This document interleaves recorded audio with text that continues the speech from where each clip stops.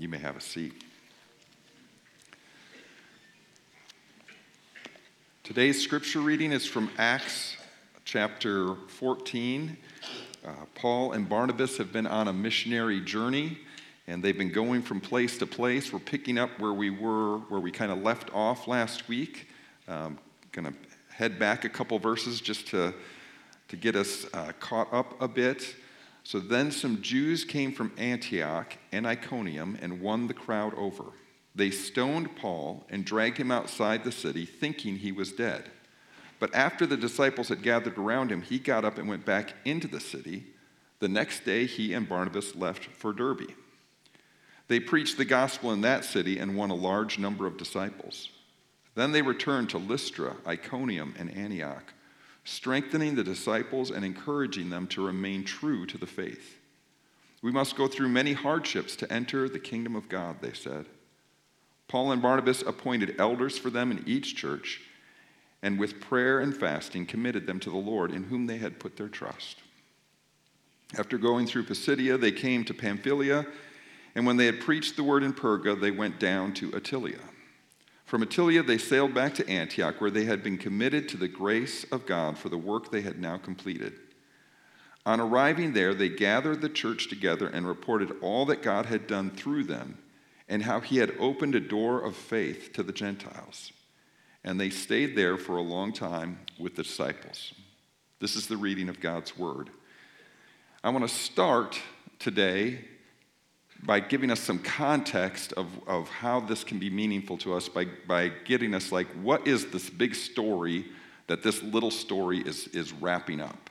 So verses 26 through 28, what I just read, from Attalia they sailed back to Antioch. Antioch is the place where they had been committed to the grace of the God for the work they had now completed. On arriving there, they reported things. So now, Antioch is the place where they were committed to the grace of God, and they have completed a work in which they were sent to do. So this is where we started our whole series several weeks ago, so let's go back to that again, Acts 13, 1 through 4. Now, in the church of Antioch, there were prophets and teachers: Barnabas, Simeon called Niger, Lucius of Cyrene, Manaen, who had been brought up with Herod the Tetrarch, and Saul. While they were worshiping the Lord and fasting, the Holy Spirit said, "Set apart for me Barnabas and Saul for the work I have called them." So after they had fasted and prayed, they placed their hands on them and sent them off. The two of them, sent on their way by the Holy Spirit, went down to Seleucia and sailed from there to Cyprus. So there's a church in Antioch. There are prophets and teachers. There is this group, and they are seeking the Lord, and they are praying, and they feel directed by God to take two of their leaders and say, you go to places where nobody's went yet to talk about Jesus. You go to places where there is no faith in Jesus. They do not know about Jesus the Messiah. They do not know he came for us. They do not know that the God-man Jesus came, died on the cross for our sins, was raised to life, that we have an opportunity for life after death. They don't know any of this. And you're going to go to these places where you've never even been, probably, and you just go and let's see what happens. Now you're going to go to a place where there are Jewish people who have some familiarity with one God, with a creator God. You're also going to go to a bunch of people who are pagans. They believe in many gods, or they're totally loyal to a Roman Empire, or at least subservient, thinking the Roman Empire is like God. You're going to go there. How? How's that going to work? What frame of reference do we have? Well, you're going to go in the power of the Holy Spirit. God's Spirit, God's presence is going to go with you. So they are gathering, seeking God. They are gathering in his presence, and he says, take these two apart and go. And they say, we're committing them to the grace of God, and they go. And what happens? Wherever they go, people come to faith in Jesus. They go to Cyprus, they go to the island in the Mediterranean, and people come to Jesus, and people oppose them. Then they go to modern-day Turkey. They go to Pisidian Antioch. They go to Lycia, Derbe, Lystra. They go these places. Wherever they go, people come to faith in Jesus and people oppose them, sometimes violently. But they've gone and people have come to Jesus. And so as we get into this story, here's the reality. People have come to Jesus. And now they're going to head back and they're going to visit 3 of these places where groups of people believe in Jesus. And in those same places, there are people who are actively wanting to destroy those groups. And now they're going to visit with them for a while. And now here's the question. The first question was, will anyone really come to believe in Jesus? Is there any way this will really, how do we even gain a hearing in these places? What are the odds that this will actually work? The odds are terrible unless there's a real God, unless Jesus is real, unless there's a power in the gospel. And they discover there is. But now the question is, will these places survive? Because Paul and Barnabas, they aren't just going to snap chat, hey, if you need me, just, be in contact. There's no webinars happening. They're not going to see him the next weekend. This is their last chance. How are these groups? There is no New Testament yet of the Bible. There is no people who've been to seminary or commission pastor training or whatever. How are these groups going to survive and stay strong in their faith to Jesus? How's that going to work? And what we read is one of the things they tell them isn't like it'll be fine. It'll be, don't worry, you got God. You got God. Don't worry about anything else. Here's what they say. Verse 22, the second part of verse 22. We must go through many hardships to enter the kingdom of God. Now, some of us that are longtime Christians might bristle at that thought a little bit. We don't need to go through hardships to enter the kingdom of God. We get to enter the kingdom of God because Jesus died on the cross for our sins, because he made a way, and we just put our confidence in him. So what is this about us needing to go to hardships to get in? Jesus made a way. Don't we just get in by following Jesus? Yes, if we're talking about, say, heaven. How do we heaven? But what if the kingdom of God, not what if, the kingdom of God is where whatever God wants to happen is what happens. Where God's ways are what happens. Where God's will is what happens. And here and now, what we have is ultimately the kingdom of God will prevail. He is bringing everything towards an end. He is not nervous about what's happening in the world. Jesus said there will be wars and rumors of wars all the way to the end. There is not going to be peace on earth until Jesus comes back as the king and establishes peace on earth over the whole land. So in the meantime, though, there is the kingdom of God operating where what he wants to happen is what happens. And there's also the kingdom of this world. The kingdom of the devil, of the evil. There is our own kingdoms where I get to decide what I want. And my operating system, apart from Jesus, is bent away from the kingdom of God. And so if I'm going to enter into a way of life where what God wants to happen happens, where it's God's ways, where it's God's works, where it's God's will, if I'm going to enter into that, it's going to be hard. And there is going to be resistance. Again, wherever Paul and Barnabas went talking about Jesus, there was resistance. There was joy. We're saved. There's God loves us. God sees us. There's all of that. And there's also people, religious people and completely irreligious people against them. Now, my question that I started with thinking about in these passages is, man, what are the odds of these little groups of people surviving? The political system isn't for them. The religious system, the religious people that's established there, they aren't for them. They don't have a lot of resources at their disposal. What are Paul and Barnabas going to do? How are they going to make it? And when I was thinking of all of that, I was kind of comparing it to what we have. We have zillions of resources at our disposal from followers of Jesus. the scriptures themselves. We have people who've been trained, who've given their lives to it. We have all kinds of ways to communicate, all kinds of ways to connect. We have histories to draw upon. We have all of that. And yet, as I've thought about it more, my wondering is, maybe we are just as vulnerable as these early Christians were, and we're just not aware of it. Because we have an organization, we have some staff, we have a building, we have some structures in place, and it can look like, I think things are going fine there. Statistics will tell us things are not going fine in the American church. People are walking away from the church in droves. Young people are walking away from church in droves. Whole generations that it used to be are getting raised in church are no longer being raised in church. People who say that they're Christians have incredible religious passion for politics, but not for Jesus, not for following his ways. It is disintegrating all around us, and it's partly because we think, well, I think it's good. I mean, if I look at this, what's the offering? What's the attendance? If I need somebody, I can call somebody who works there. And that's supposedly Christianity. That wasn't there then.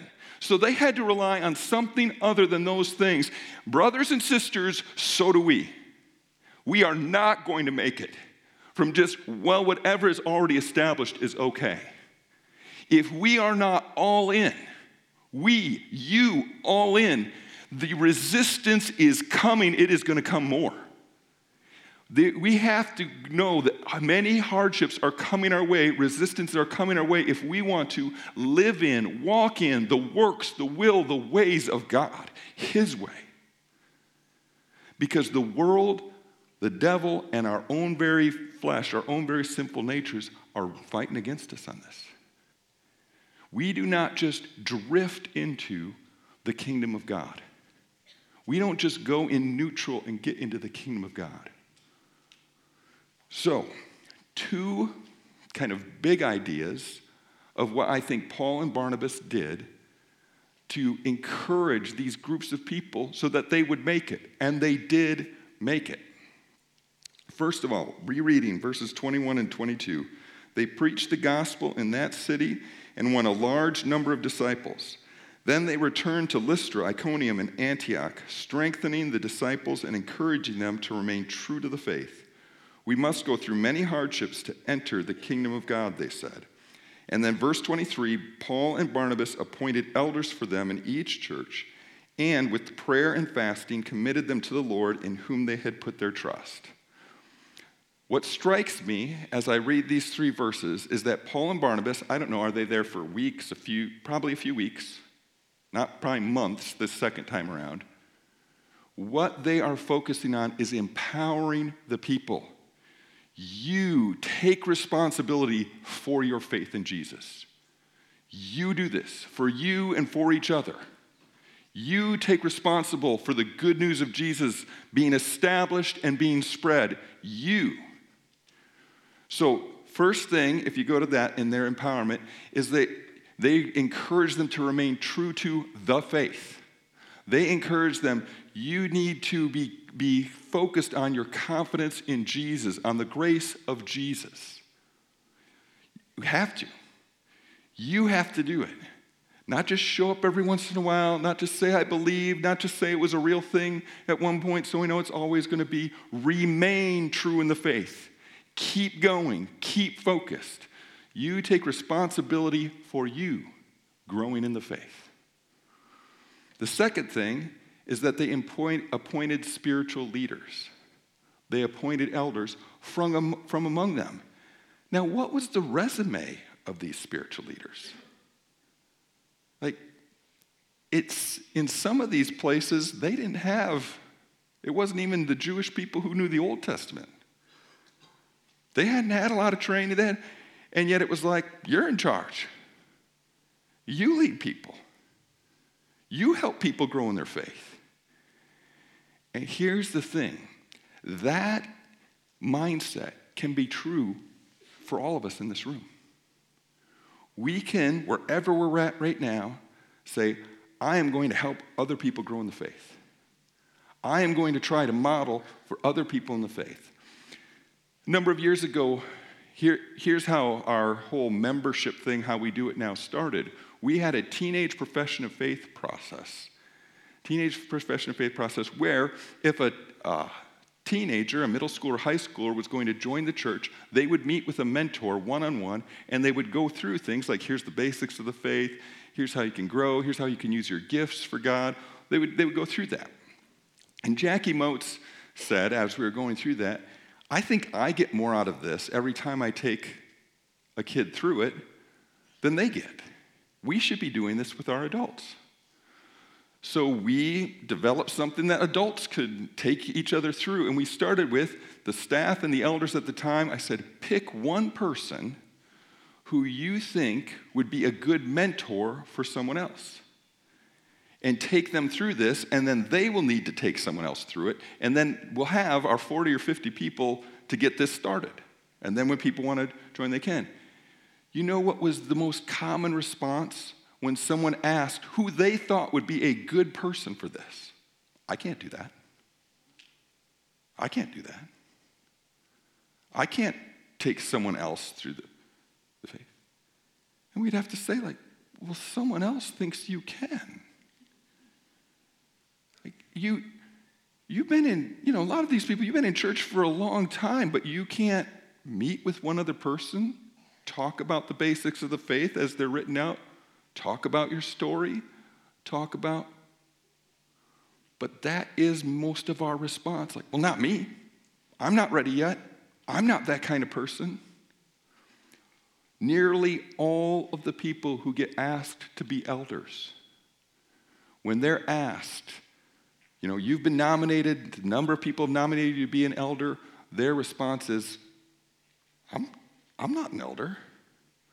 There are a few who are like, oh yeah, they were terrible elders. No, I'm just kidding. I made that up. But honestly, there is this response of, I'm not an elder. You know what? We become elders.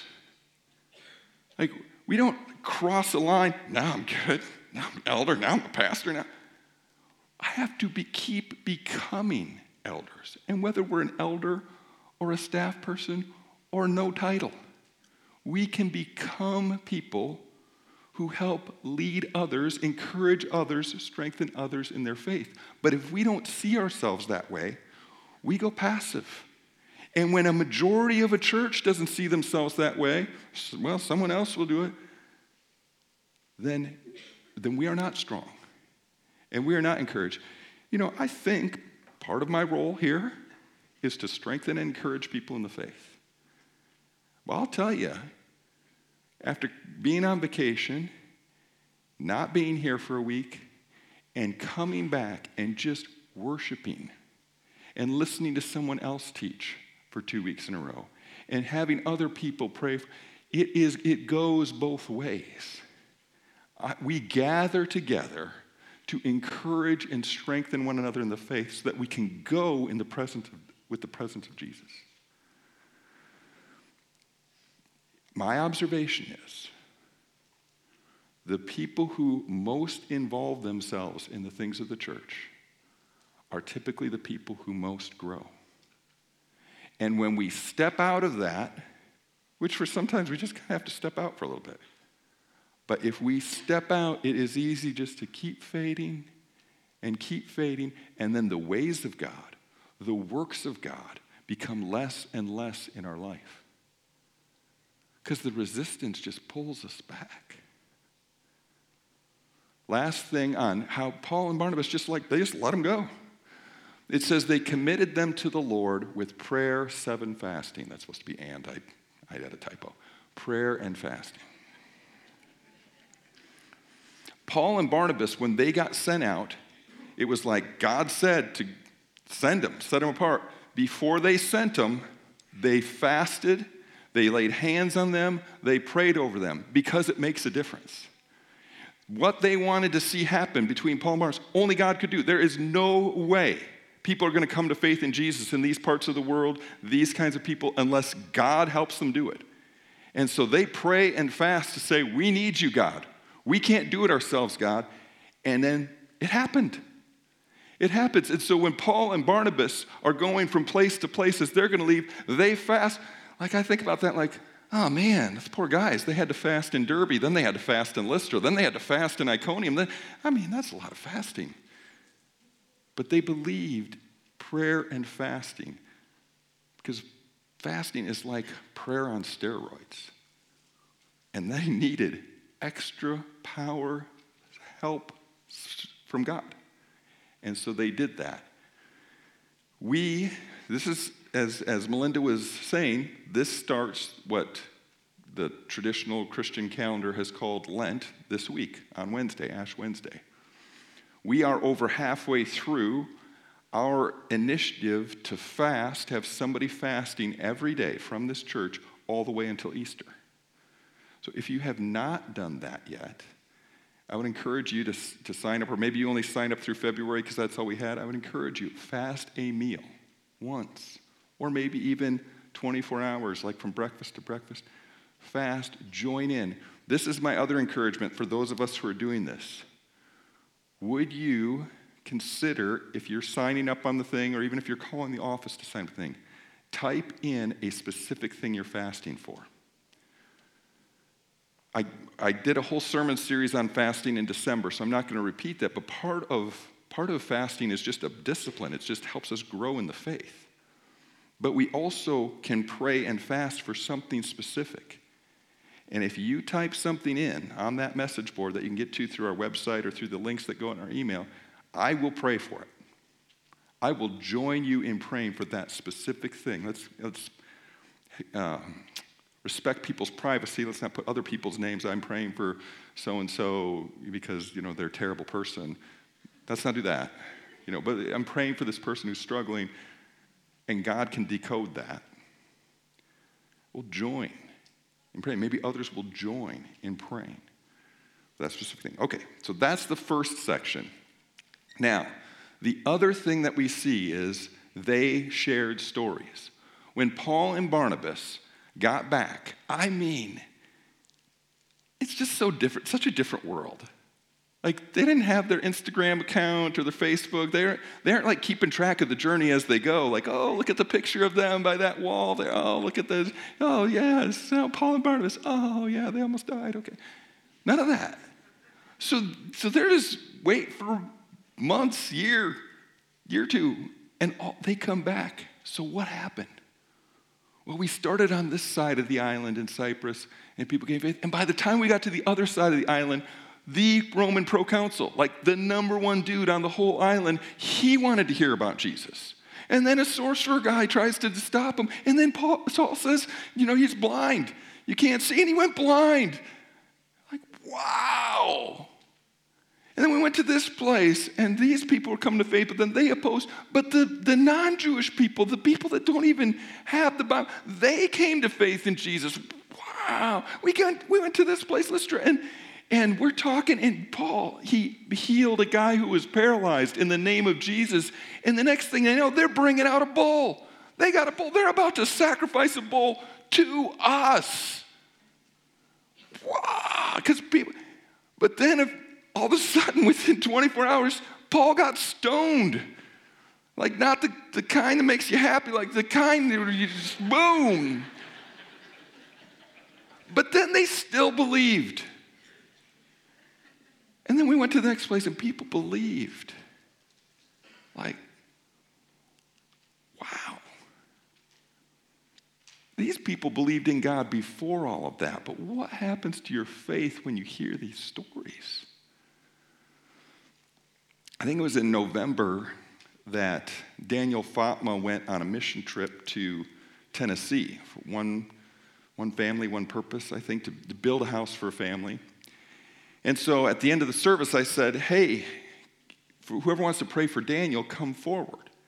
So we just had a handful of people that stayed after to pray for Daniel. He was going to get his family so we could pray for all of them.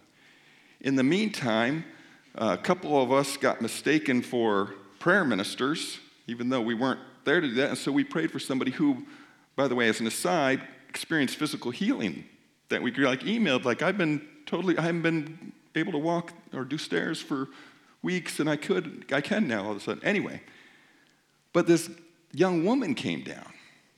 And so while waiting for Daniel, Camille started talking to this young woman. And, she was visiting with some friends, like 5 friends. They were coming from all kinds of different parts of the state. So they picked an Airbnb in Knoxville as their meeting point. And so she looked at a website. She wanted to go to church that day, so she just saw our website and decided to come. And then thought, well, they're praying for somebody. I'll come help pray for them. So Camille said, so what's your story? And she said, well, I didn't believe in God. I wasn't a Christian or anything, but my husband had this guy at work that kept talking to him about Jesus. And he invited him to church. And then after inviting him to church, my husband, he just started to change. And at first I didn't like it. I don't want to go to church. I don't want to have to do with any of this stuff. But some good change. Eventually I started going to church. And now we're Christians, the kind of Christians that when you're visiting a church, you say, I'll go to the front and pray for someone else when you're a visitor. Compared to I want nothing to do with it. And somehow I was like, so where does your husband work? Well, he works for a heat treating company in Waterloo. Oh, the one that Camille's dad started and owns. And so we could share with my father-in-law and with our brother-in-law, who's now the CEO, you know what's happening at your company? You got someone who's talking about Jesus. And 2 people's lives are completely changed because of that person. And they knew right away, oh yeah, they know who it is. And they were excited because they want to help people. They want to make a difference. They want people to be employed and to have good jobs, and that's part of the way that they're bringing the kingdom. But they want to see God do things. And so you report the story, and it's like, yes. That's what happens when we report our stories. A week or so ago, one of the elders was talking to about 7 of us, just saying I was having just a rough day or so. It was just rough. So in the morning, I decided to fast that day. And right there, I'm already encouraged. Because most of us, when we're having a rough time, we decide to do the triple espresso latte, right? We decide to binge on ice cream. Since I'm having a rough day, I decided I would fast, or rough time, I decided to fast. As I'm driving into work, I just say, God, I need a hug today. I need a hug today. Gets to work, on their desk is a $100 bill and a note from somebody at work just saying how much they appreciate them. They're like, it works. And they report it, and we get encouraged. There's an organization that I've been part of that I appreciate, and in the last few years, it is dwindling in so many different ways. To the point where I'm like, I don't even know if this is going to exist in a year or two. I think it's just falling apart. So in the fall, late fall, winter, I wrote down this organization and I prayed for it. Now, how I tend to try to bathe things in prayer. So I have a page or 2 that I will go through several times during the week, and I will pray for the things that I have written down. And then when I get to the next page or 2, I just take that page and I stop praying for that. I can't keep praying for everything all the time. So for several weeks, I was bathing this organization in prayer. Kind of forgot all about it. Last week, I got invited to a meeting from this organization, and something has happened. Their numbers have doubled from a year ago. They are as high as it's been. And I probably wouldn't have even remembered that I prayed for that if I hadn't written it down and gone back to it day after day.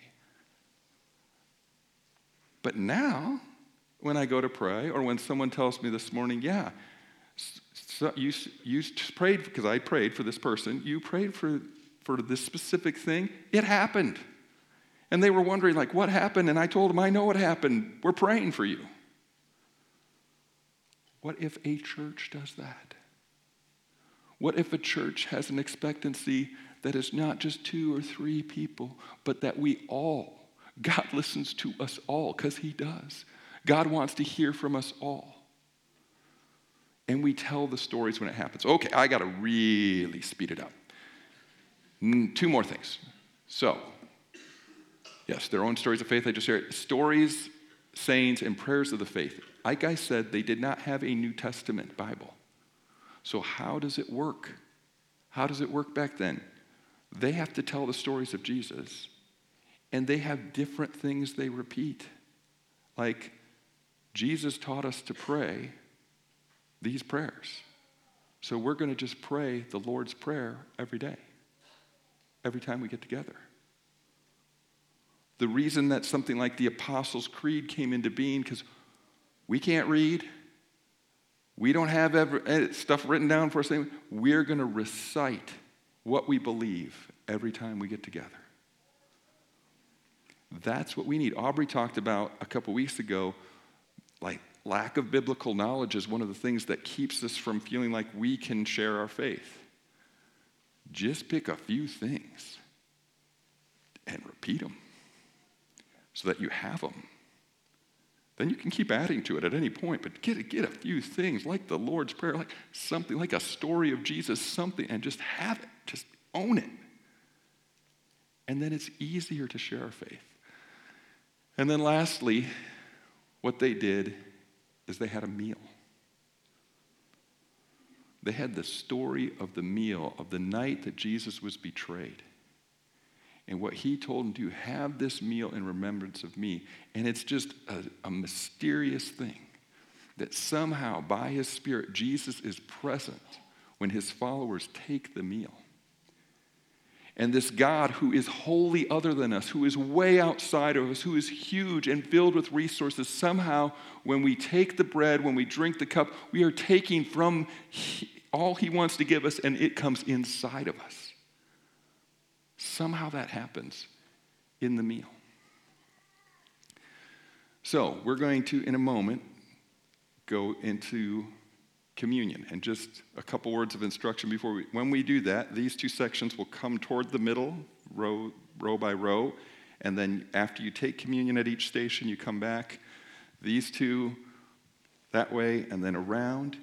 If you need gluten-free, this station would have gluten-free, so come from wherever you are to get gluten-free at this station. What can you and I do moving forward? How can we not be just a passive, hope some other people take care of it, but know that in these days we are all needed? We can come to Ash Wednesday this week. We can fast at some point in Lent. We can pray for something specific. We can say the Lord's Prayer every day. We don't need to do all kinds of things, but we can do little things, but do them. Because your faith is dependent on you remaining true to Jesus. You sticking with Jesus and receiving the grace he wants to give you. And guess what? Other people's faith will be impacted by you remaining true to Jesus, by you living it out. The kingdom of God, his ways and his works moving through you. So we gather with each other to strengthen and encourage each other in our faith. All of us, even those of you who are like, oh, not me. All of us. We gather here, we gather wherever, but with intentionality to strengthen and encourage our faith so we can go with the presence of Jesus and see what he wants to do and have all kinds of stories to share. So, at this point, I'm going to ask you to stand. We're going to say the Apostles' Creed together. Some of the truths of the faith that Christians have been reciting together for centuries. Okay, here we go. I believe in God the Father Almighty, creator of heaven and earth. I believe in Jesus Christ, his only Son, our Lord. He was conceived by the power of the Holy Spirit and born of the Virgin Mary. He suffered under Pontius Pilate, was crucified, died, and was buried. He descended into hell. On the third day he rose again. He ascended into heaven and is seated at the right hand of the Father. He will come again to judge the living and the dead. I believe in the Holy Spirit, the holy Christian church, the communion of saints, the forgiveness of sins, the resurrection of the body, and the life everlasting. Amen. You may have a seat.